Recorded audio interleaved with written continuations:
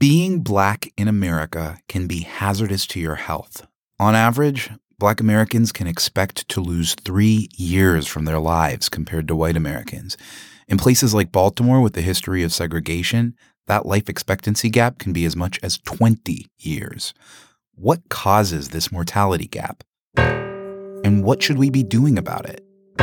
This is Radio Atlantic.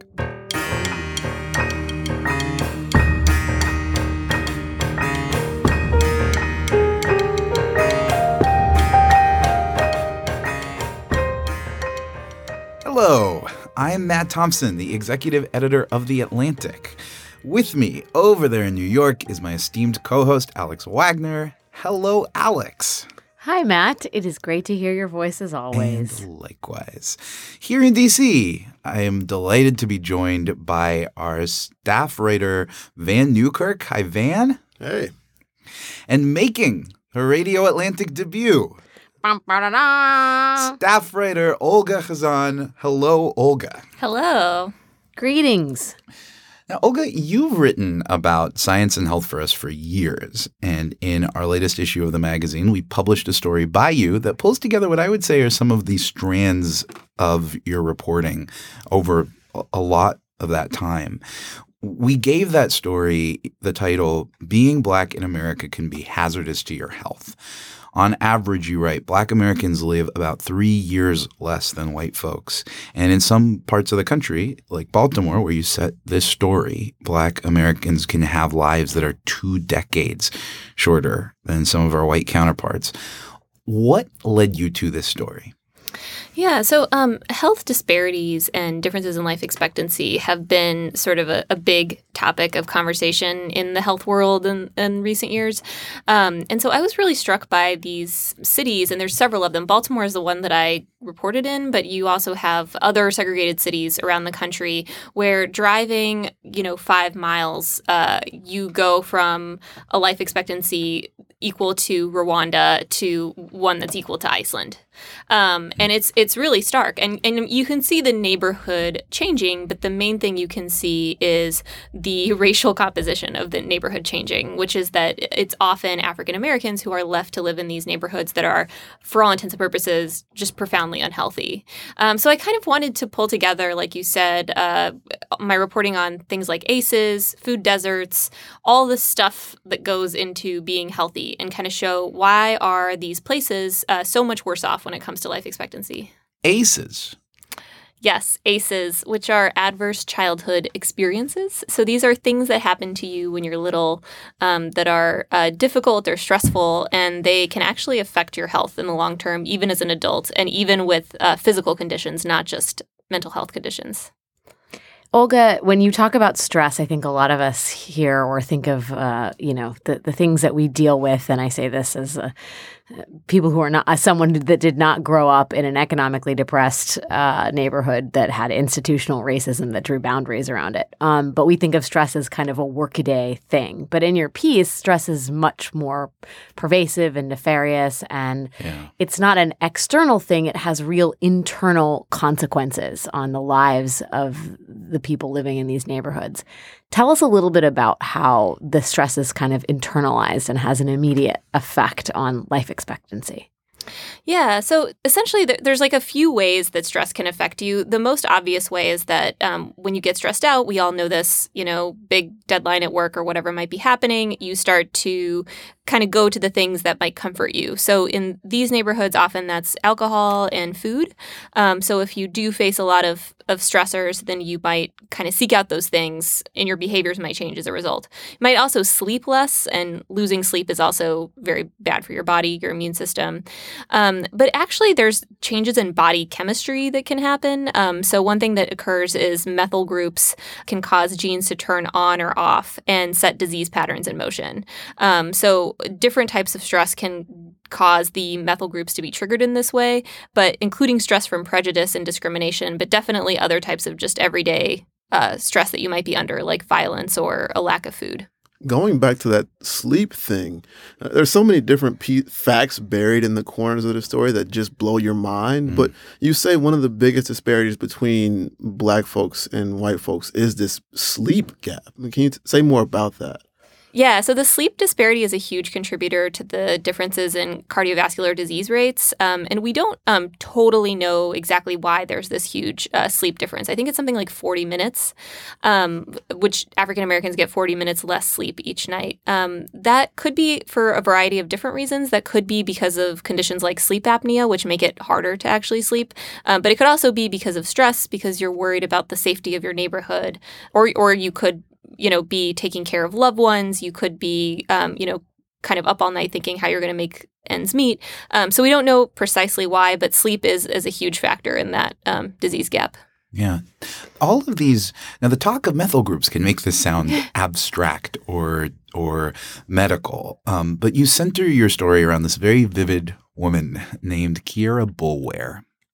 What drew you to Kiarra? I met Kiarra because I was driving around Baltimore, and I went to West Baltimore to this organization called Penn North, and it's a recovery center for all sorts of addictions. And I was sort of like, hey, do you know anyone who might be interested in participating in an article? And they introduced me to Kiarra. And kind of right away, I was really struck by the fact that she was very chipper and upbeat. Like she was not like some of the people, for obvious reasons, are kind of depressed. She was very oh, I've got a total plan. I've got everything together. And I was like, great. And so one of the things that she told me she was concerned about is that she is 27 years old, and she had recently been diagnosed with diabetes. And she was really, the diabetes are sort of the thing that triggered her to go on this health journey. She was approaching, I guess, 380-ish pounds around the time, but it hadn't really hit home for her until the diabetes happened. It struck her as this kind of old fat person disease that she didn't want to deal with. And so she decided at that point that she was going to try to get healthy. She was going to try to lose weight and kind of go on this huge health journey. And I asked if I could join her for that, and she said yes. Yeah. Tell us about Kiarra's home life and the sort of the place where she came from and who raised her.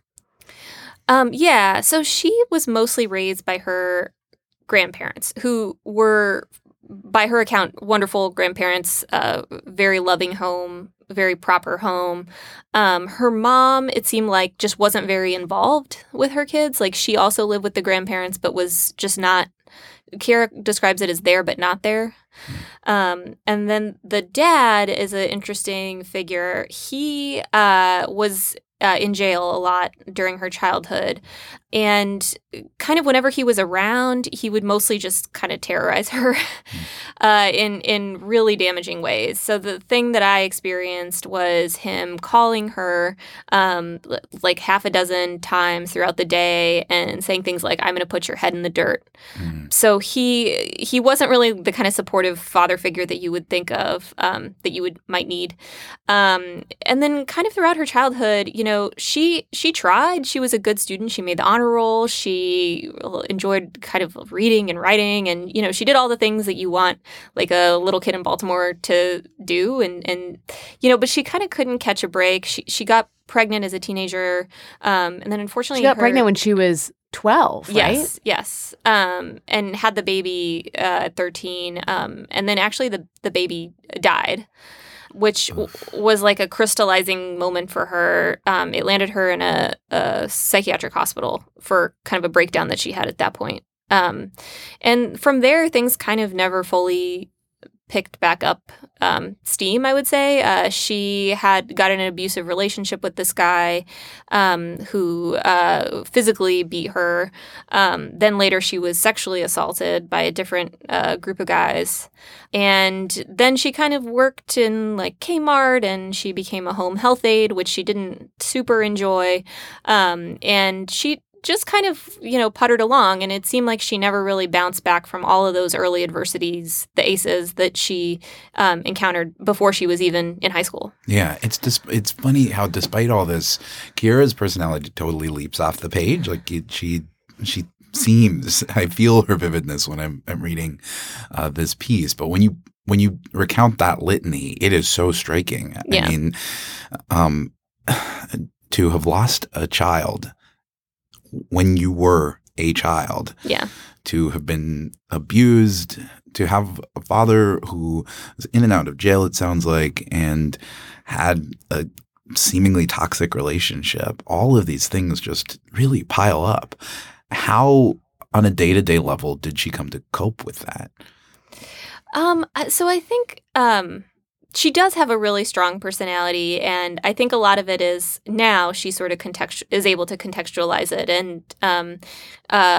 and get help from in positive ways. But I think in the immediate aftermath, sort of how she came to Penn North is that she became addicted to pills and to alcohol. So she describes drinking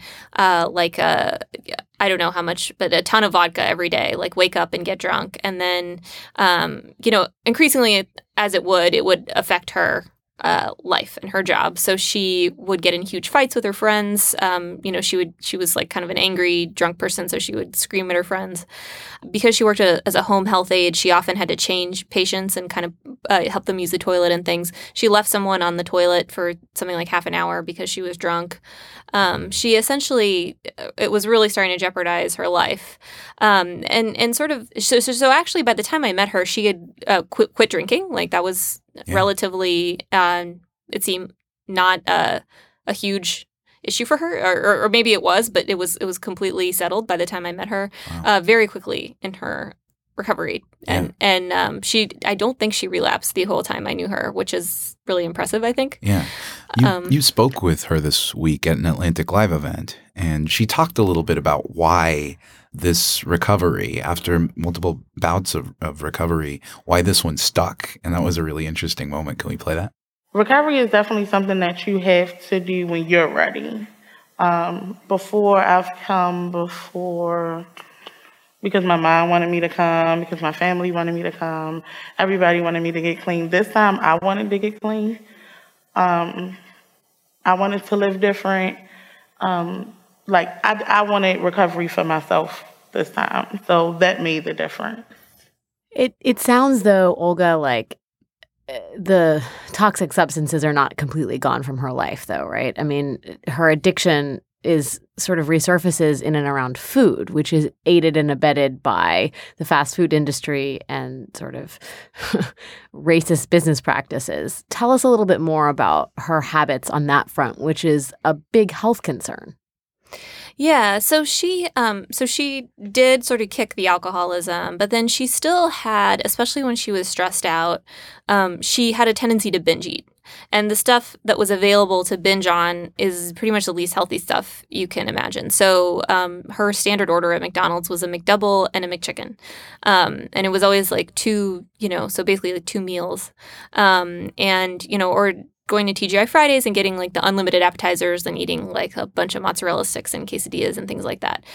Because that's what they have in her community, kind of all over. There actually isn't even that much fast food in Baltimore, but to the extent that there is food available, it's all kind of junk food.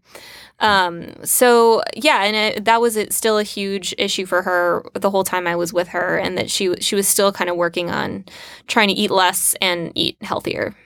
She was considering surgery also. Talk a little bit about that choice for her. Yeah. So it was interesting. When I first met her and I first started following her, she really did not seem interested in surgery. It was one of the first questions I asked her because when you're that heavy, it's really hard. And especially if you don't have a ton of opportunities to work out and you don't have, she had some days where she had no money and no food stamps. So she had no way of getting food. So you're not going to be making a salad on those days. So she really didn't have a way to lose weight in a healthy way, kind of, I would say. Or it would just take a really long time. And plus, once you get that heavy, research shows people tend to gain back the weight. So surgery, I thought right away, kind of seemed like a really good option for her. And I asked her about it, and she seemed really concerned. Like she didn't really trust it, didn't really super know what it was, kind of was a little suspicious. And it's interesting. I watched her kind of bounce from doctor to doctor, and different doctors would try to, I kind of saw like the whole healthcare system like laid bare, but different doctors would try to get her on things to help her. So one doctor tried this like behavioral health consultant. Another doctor, this isn't in the story, but there was like a long process of trying to get her a CPAP machine. And it's like she stopped breathing like 40 times an hour, according to one analysis. She basically, I mean, I don't know if she was exaggerating or not, but she said the doctor told her that she was going to die in her sleep. She didn't get a CPAP. So this one place tried to get her a CPAP for a really long time, and they kept running into insurance problems where the insurance wouldn't approve the CPAP. Then it was something like another doctor did actually get her the CPAP, but then she couldn't wear it because it was too uncomfortable, and she would like fling it off at night, I guess, in her sleep. Then I think eventually she did get the CPAP, but the big kind of sea change was that after a few months, a doctor actually came to her and said, "Have you ever considered bariatric surgery?" And she just said yes. Like, she decided to sign up on the spot, and kind of like before she could change her mind or talk herself out of it or get too scared, she was like, "Yeah, I'm going to do it." Yeah. I think this conversation around, especially bariatric surgery, the reason why a lot of people don't want to get it is because we've sort of been drilled into our understanding of our eating habits, of our healthy choices, that it's a willpower thing, Right. Yeah. That you should be able to, if you are strong enough, you should be able to do this. But I think your story sort of gets to the ways in which your environment, the community around you, all of your surroundings change the way your brain works, the way even we should understand what willpower is. What has your experience with Kiarra told you about that? And how has, I guess, her decision to have surgery illustrated those things? She seems like a person with just this iron will that she gets through everything, right? Yeah, so I would not say that willpower is Kiarra's problem. And that's something that a couple of people have brought up to me after this was published, is sort of like, well, all she has to do is make better choices. But she's not like wishy-washy in her choices. She kind of knows what she wants. And I will say that when she chooses to, like, I was with Kiarra for entire days where she didn't eat anything because she didn't have any money. So it's not like she was just obsessed with food and eating nonstop. But I think it's really hard when you're in this environment. Like, if you've ever had any kind of compulsion, or if you've ever felt like you needed a glass of wine at the end of the night, like, that's what that is that feeling of kind of frustration and stress and, a desire to kind of fall back onto something comfortable and reliable. So I don't know. I really don't think willpower would do it here, especially since, I mean, just on a broader scale, once people get this big, willpower, even if they lose the weight, they're going to gain it back because of changes to your metabolism. So willpower is a moot point, kind of. There's a way that it sounds in the way that we talk about it, like Kiarra's story in her life is one of just like constant drudgery. But in fact, she describes her own her grandparents' home as a loving home. You describe her as having the demeanor of a student body president. Yeah. She founded a club called Beautiful Beyond Weight, in which she talks about she puts on fashion shows with friends. So it does.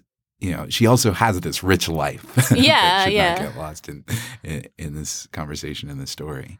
So there are questions about sort of like what she herself can do. And then there you frame this in terms of the larger like institutional obstacles, environmental obstacles that are all sort of coalescing in a bid to basically keep Kiarra and people like her down. I mean, to keep them at the bottom of the income ladder and more urgently, just shave years off of their lives. Yeah, I mean, one of the most interesting ways that I thought that played out was actually with the fast food element, and sort of how, like, why are there so many, when you drive around what you consider quote unquote bad neighborhoods, why are there so many fast food places? And I had kind of I'd thought about it and I didn't really know why. And that was sort of the extent that I had thought about this before this. But so apparently there's been a lot of research into this. And essentially it's because the government, starting in about the 1960s, granted, I guess, subsidies of various kinds to entrepreneurs who would open up businesses in urban neighborhoods. And a lot of these entrepreneurs ended up being fast food franchisees. And so they would open up in urban neighborhoods because they found that that was like a profitable environment for them. And I think there's even one quote in the piece from a fast food executive where he's like, the ethnic market is a great market for us because the larger families leads to larger checks or something. So you do have, I mean, it's for a reason. It's because people, which to their credit, were trying to bring jobs into what they called at the time the quote unquote ghetto. And so, but the way of bringing in those jobs was through fast food. And so now you have all these fast food places, and they would sometimes tailor their marketing to where there would be like, kind of like African-inspired uniforms in these stores, or like it's music that they thought would be appealing to African Americans played in the restaurants, because they were really hoping to capitalize on the fact that like this is a less expensive meal. People here don't have as much money. Why don't we just open a million of these? So yeah, and that's why those places are like that, and why those are kind of some of the only options around. Yeah, all the R&B commercials. Yeah. I do not see Whole Foods advertising itself with Calvin and Kente cloth, right? No. You talk about the flip side of this, Olga, which is supermarkets don't want to go into low-income neighborhoods because they don't want to deal with food stamp recipients. Yes, this was actually a very difficult thing to pin down because there's a debate kind of among scholars as to whether this is real or not. But the thing supermarkets say when you ask them, hey, why don't you ever open in low-income neighborhoods is, well, we can't deal with food stamps because they all come at one time of the month and then everyone uses them and then we don't have any customers for the rest of the month. So we can't do our stocking the right way, or like we can't plan to have the right amount of workers working at the right times. It's too difficult. So some people say that's BS. Like some food policy scholars I talk to don't really buy that. But the places that have been successful at helping grocery stores stay open and kind of function effectively in lower income neighborhoods have, it's like food policy directors who work with the food stamp people to make the food stamps maybe distributed more evenly throughout the month. Or, there's ways around this like food stamp issue that they talk about. So there's also just the breakdown in people cooking at home and the family meal and fundamentally the family structure. I mean, you talk about in Kiarra's case, there's a sort of absentee father who's in and out of jail. There's a grandmother who plays a pivotal role as kind of the keeper of the home fire. But, she's dealing with multiple mouths to feed. She has her own life to worry about. I mean, the idea that everybody is going to the supermarket to buy food, to cook it, to have a family meal is just a fantasy in a lot of these households. I mean, part of the reason fast food has been successful is because families aren't cooking. I mean, and that has to do with job schedules. It has to do with, it's more cost effective in some ways to just buy fast food family meals. Yeah. It's just part of the 21st century conundrum, but it's also part of the income question in America, right? And while Kiarra has a grandmother who cooks for her, that's in some ways almost an outlier in a lot of communities. So it's kind of a vicious cycle, right? You don't have supermarkets, and then you stop cooking, and then you get into fast food, and the supermarkets say, well, we are not in low-income neighborhoods for X, Y, and Z reasons. But the long and short of it is you end up with either food deserts or food swamps, which is a distinction you make, Olga, right? The difference between the two. Yeah. And you're totally right that so Kiarra as an adult does not cook very much for herself, or she might cook something like at the beginning of the week and eat it all week. But the reason that I noticed from her is that she is just really busy. Like she really had very little time to herself. At one point, she was working a daytime job, taking classes, then working a nighttime job. Oh my gosh! So she literally was like 24 hours at work. Wow. And she would kind of like eat whatever whenever she had time because she was trying to save up money. So I think that's I met a lot of people who worked way more than 40 hours a week, or who are at least like who are trying to work more, actually, is like a common thing. People, even if they're on disability or something, are like trying to make more money to supplement. So I find that like the cooking thing is more like a time pressure issue than instead of like people not wanting to cook per se. One of the striking things about Kiarra's story is how many aspects it touches on. It's not just food and nutrition, but it's also education and healthcare and housing and lead. When we come back, we'll talk about the broader environment that Kiarra is embedded in and the implications that that has for health. Stay with us.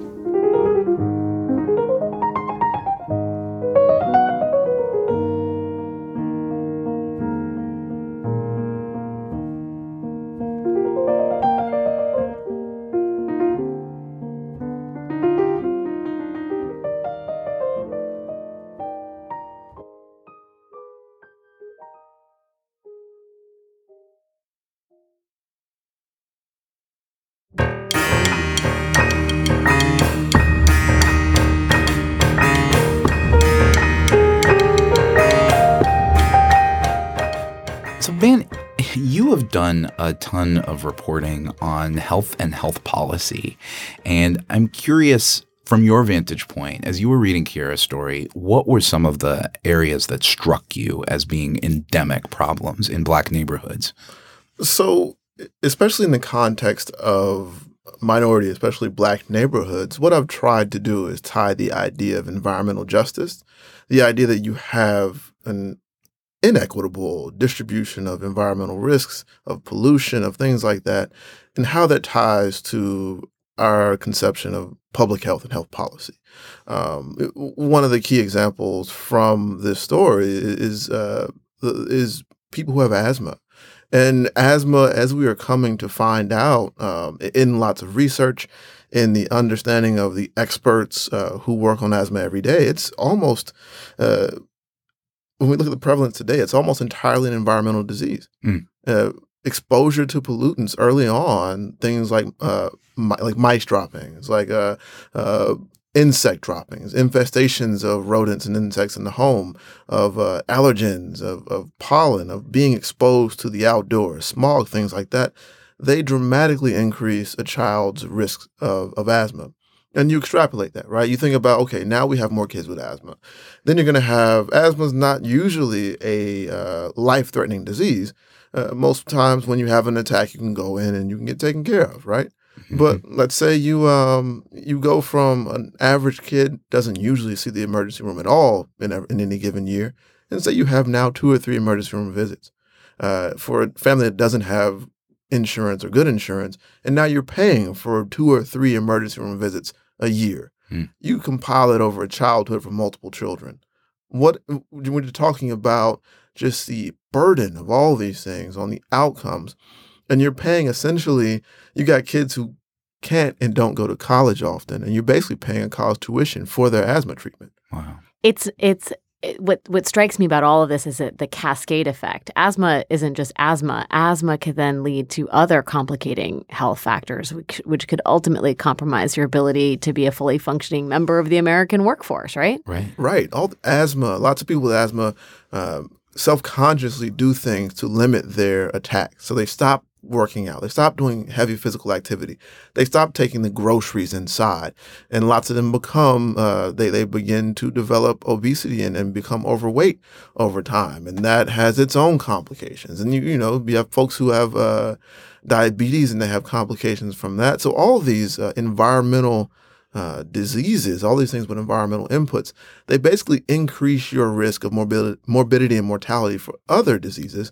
And so you never see one thing lead to instantly fatal diseases in poor neighborhoods. It's often we have these compounding effects, and that's what happens when people die 20, 15 years earlier. It's not usually from one sudden thing. It's a lifetime of these rolling, compounding issues.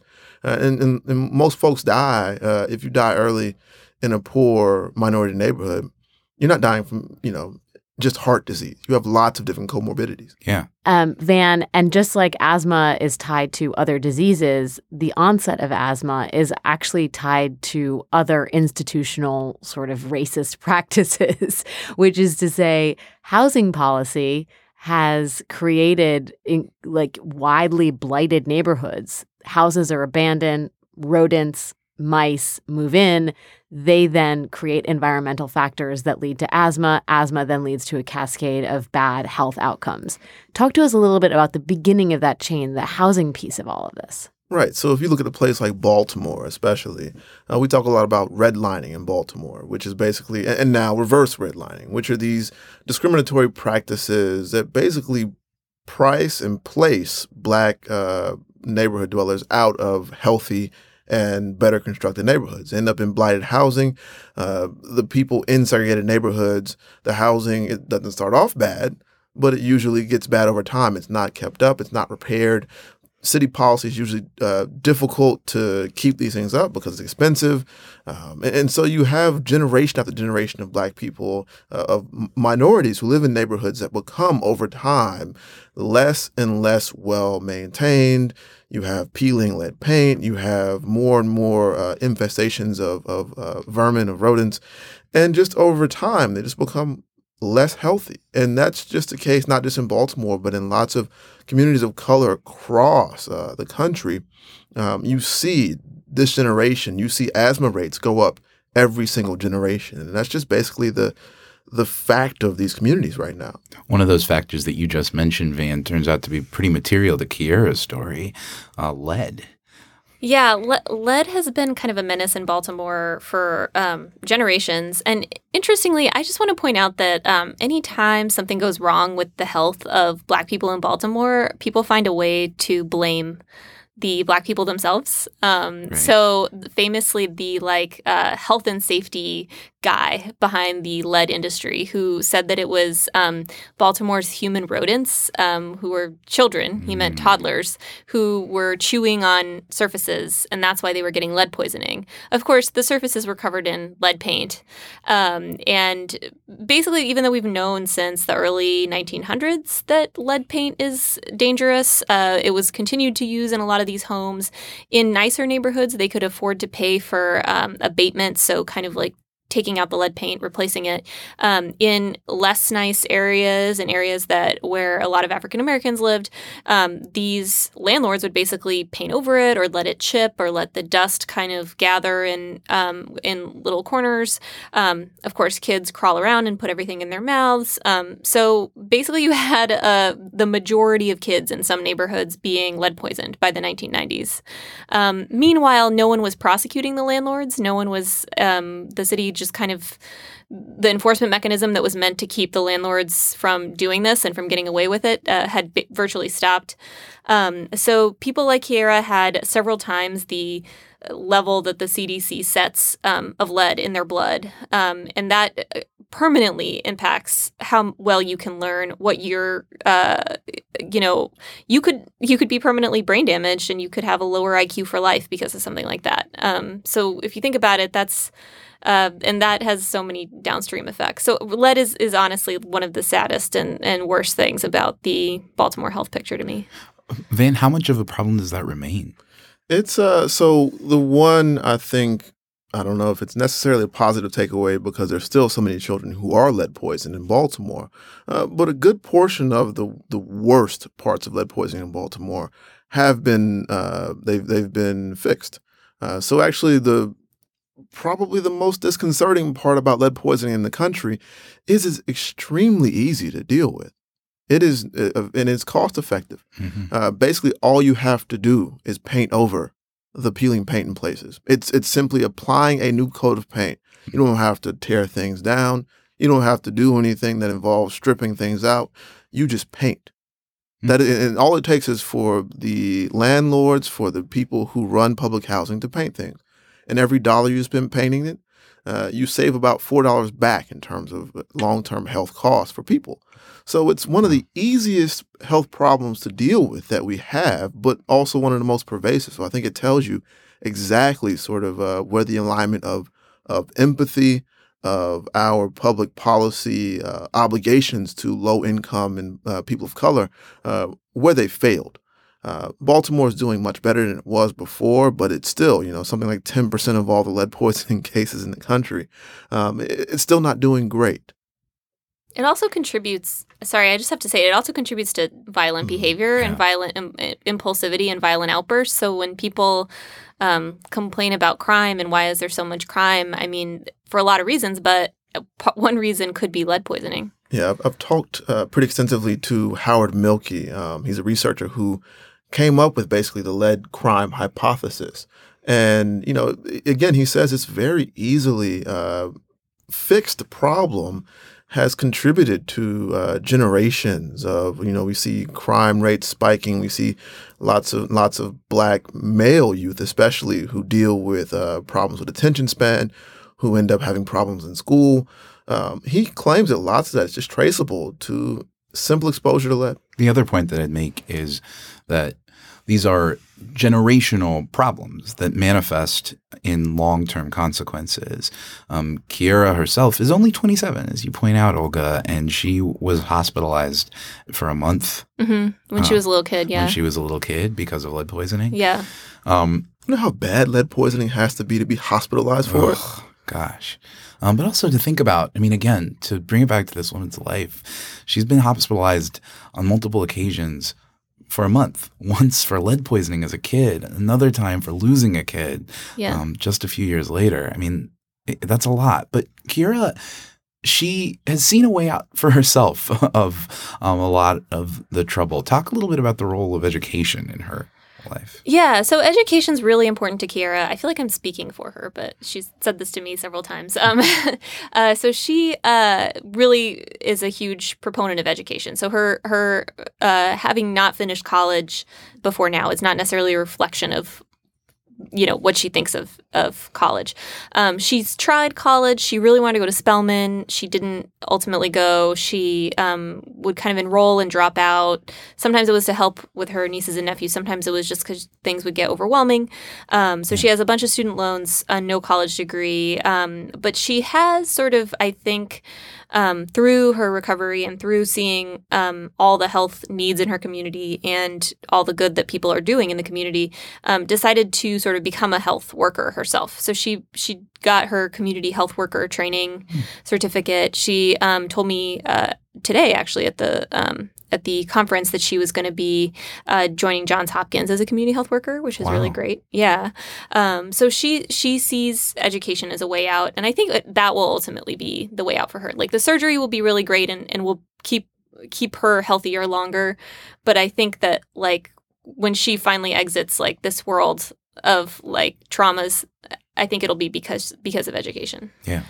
You know what strikes me from this reporting, Olga, is this is an ordinary story about Black America in many ways, right? I mean, you wrote this story not searching for some, specific heroine. You just wanted to find a subject, right? Like, and Vann, Kiarra's story is a story you've heard over and over again in all of your reporting. I mean, the lead poisoning piece, which is such a pivotal part of her life story, is a part of so many stories and biographies of Black Americans dead and alive in America.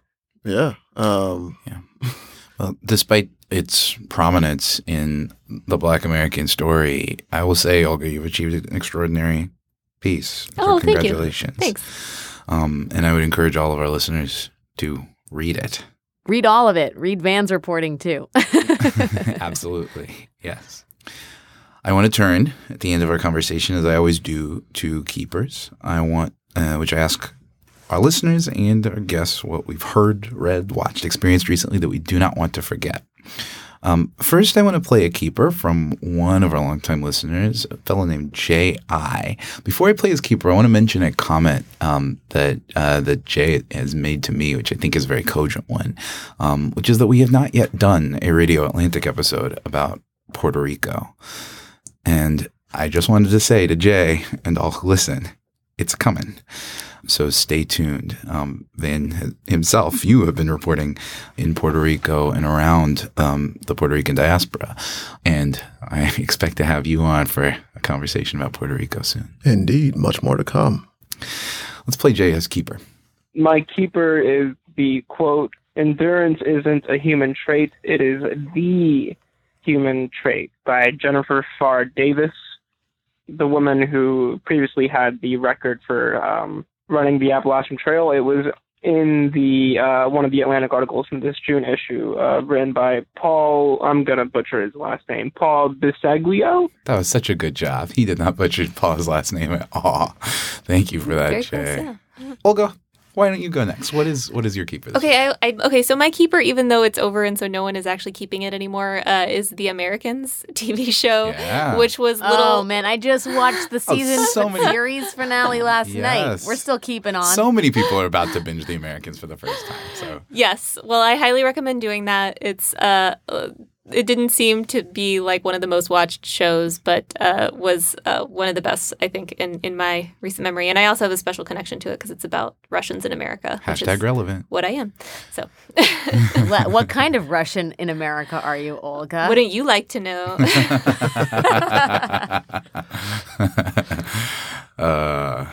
Vann, how about you? My keeper is Andre 3000's feature verse on the song 16 by Rick Ross. Specifically the line, it feels good when the hood pseudo-celebrate, hence why every time we dine and eat, we eat until our belly ache. I think it's actually a really great and I think really profound distillation of joy and of pain in low-income minority neighborhoods. And I've been thinking about it for days. Wow. All right. Andre 3000's verse. Yes. 100 crosses 16. Alex, what do you I want to keep? always like when I can follow Vann in an Andre 3000 reference. It is, contrary to the tenor of this this conversation, which has been important and one of my favorite Radio Atlantic episodes, it is also summer and it is a time for good cheer and light conversation around a bucket of rosé, Here, or here. maybe not. I don't know. A bucket. That's obviously A bucket is so specific right like there. a human-sized keg of rosé. It is summer. Well, we may not all be drinking rosé, and it is time for dancing and good vibes. And I would recommend to everybody to listen to the dulcet tones of the Mighty Sparrow, one of Trinidad's finest musicians of the calypso genre. And I would start with Short Little Shorts. That's one of my personal favorite jams. You will not be sorry that you started off your summer solstice, which is, I think, in a week, with Mighty Sparrow. Oh, you got me thinking about West Indian music keepers. Just, I'm not going to shout out my West Indian music keepers yet because that's a whole episode. But my keeper this week is a Netflix series called The Terror. I have not heard all that much conversation about The Terror, and it's a grisly show. I've got to warn you in advance. if Really? you With a watch name it. like The Terror, I thought it would be a family-friendly fare. It is not.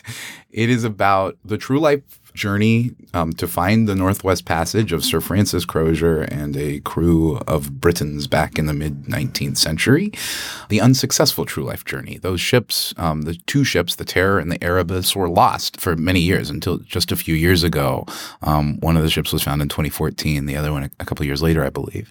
But a few years ago, the author Dan Simmons wrote a novel that speculated about what might have happened to these two ships and to Sir Francis Crozier, this Arctic hero. The book was interesting. I'd read the book and it was vivid. Even though it was quite long, it kept me engaged. But the series is something else entirely. The series actually is not only beautifully shot. It's one of those sort of like prestige-y kind of shot television shows, but thematically, the elements of the series start to come into relief. The terror and what the show means by the terror and what the terror in this case of, among other things, dying, desperate, frozen, and poisoned in the Arctic drives men to do. Oh, Lord. We were just talking jams, and then you I know. And then I brought it back to the terror.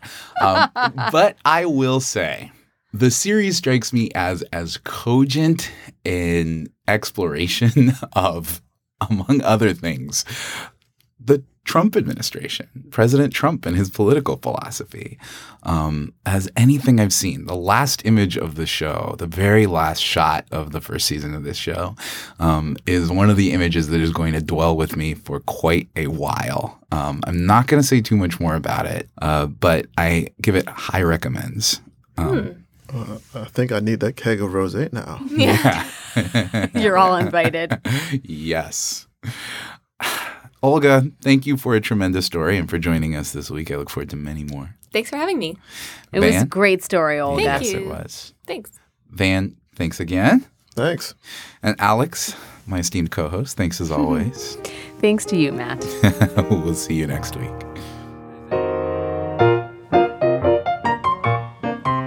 That'll do it for this week of Radio Atlantic. This episode was produced and edited by Kevin Townsend with production support from Kim Lau. Catherine Wells is the executive producer for Atlantic Podcasts. Thanks as always to my esteemed co-host, Alex Wagner, and to our colleagues, Olga Khazan and Vann Newkirk. Our theme song is the Battle Hymn of the Republic, interpreted by John Batiste. What is your keeper? Call us at 202-266-7600 and leave us a voicemail with your contact information and what you don't want to forget. And if you got an episode suggestion, toss that in there too. Don't be shy. Check us out at facebook.com/Radio Atlantic and theatlantic.com/radio. Catch the show notes in the episode description. And if you like what you're hearing, rate and review us in Apple Podcasts and subscribe in your preferred podcast app. Most importantly, thank you for listening. May you live long enough and well enough to find satisfaction one distant day in a life richer and fuller than you'd ever dreamed to hope. We'll see you next week.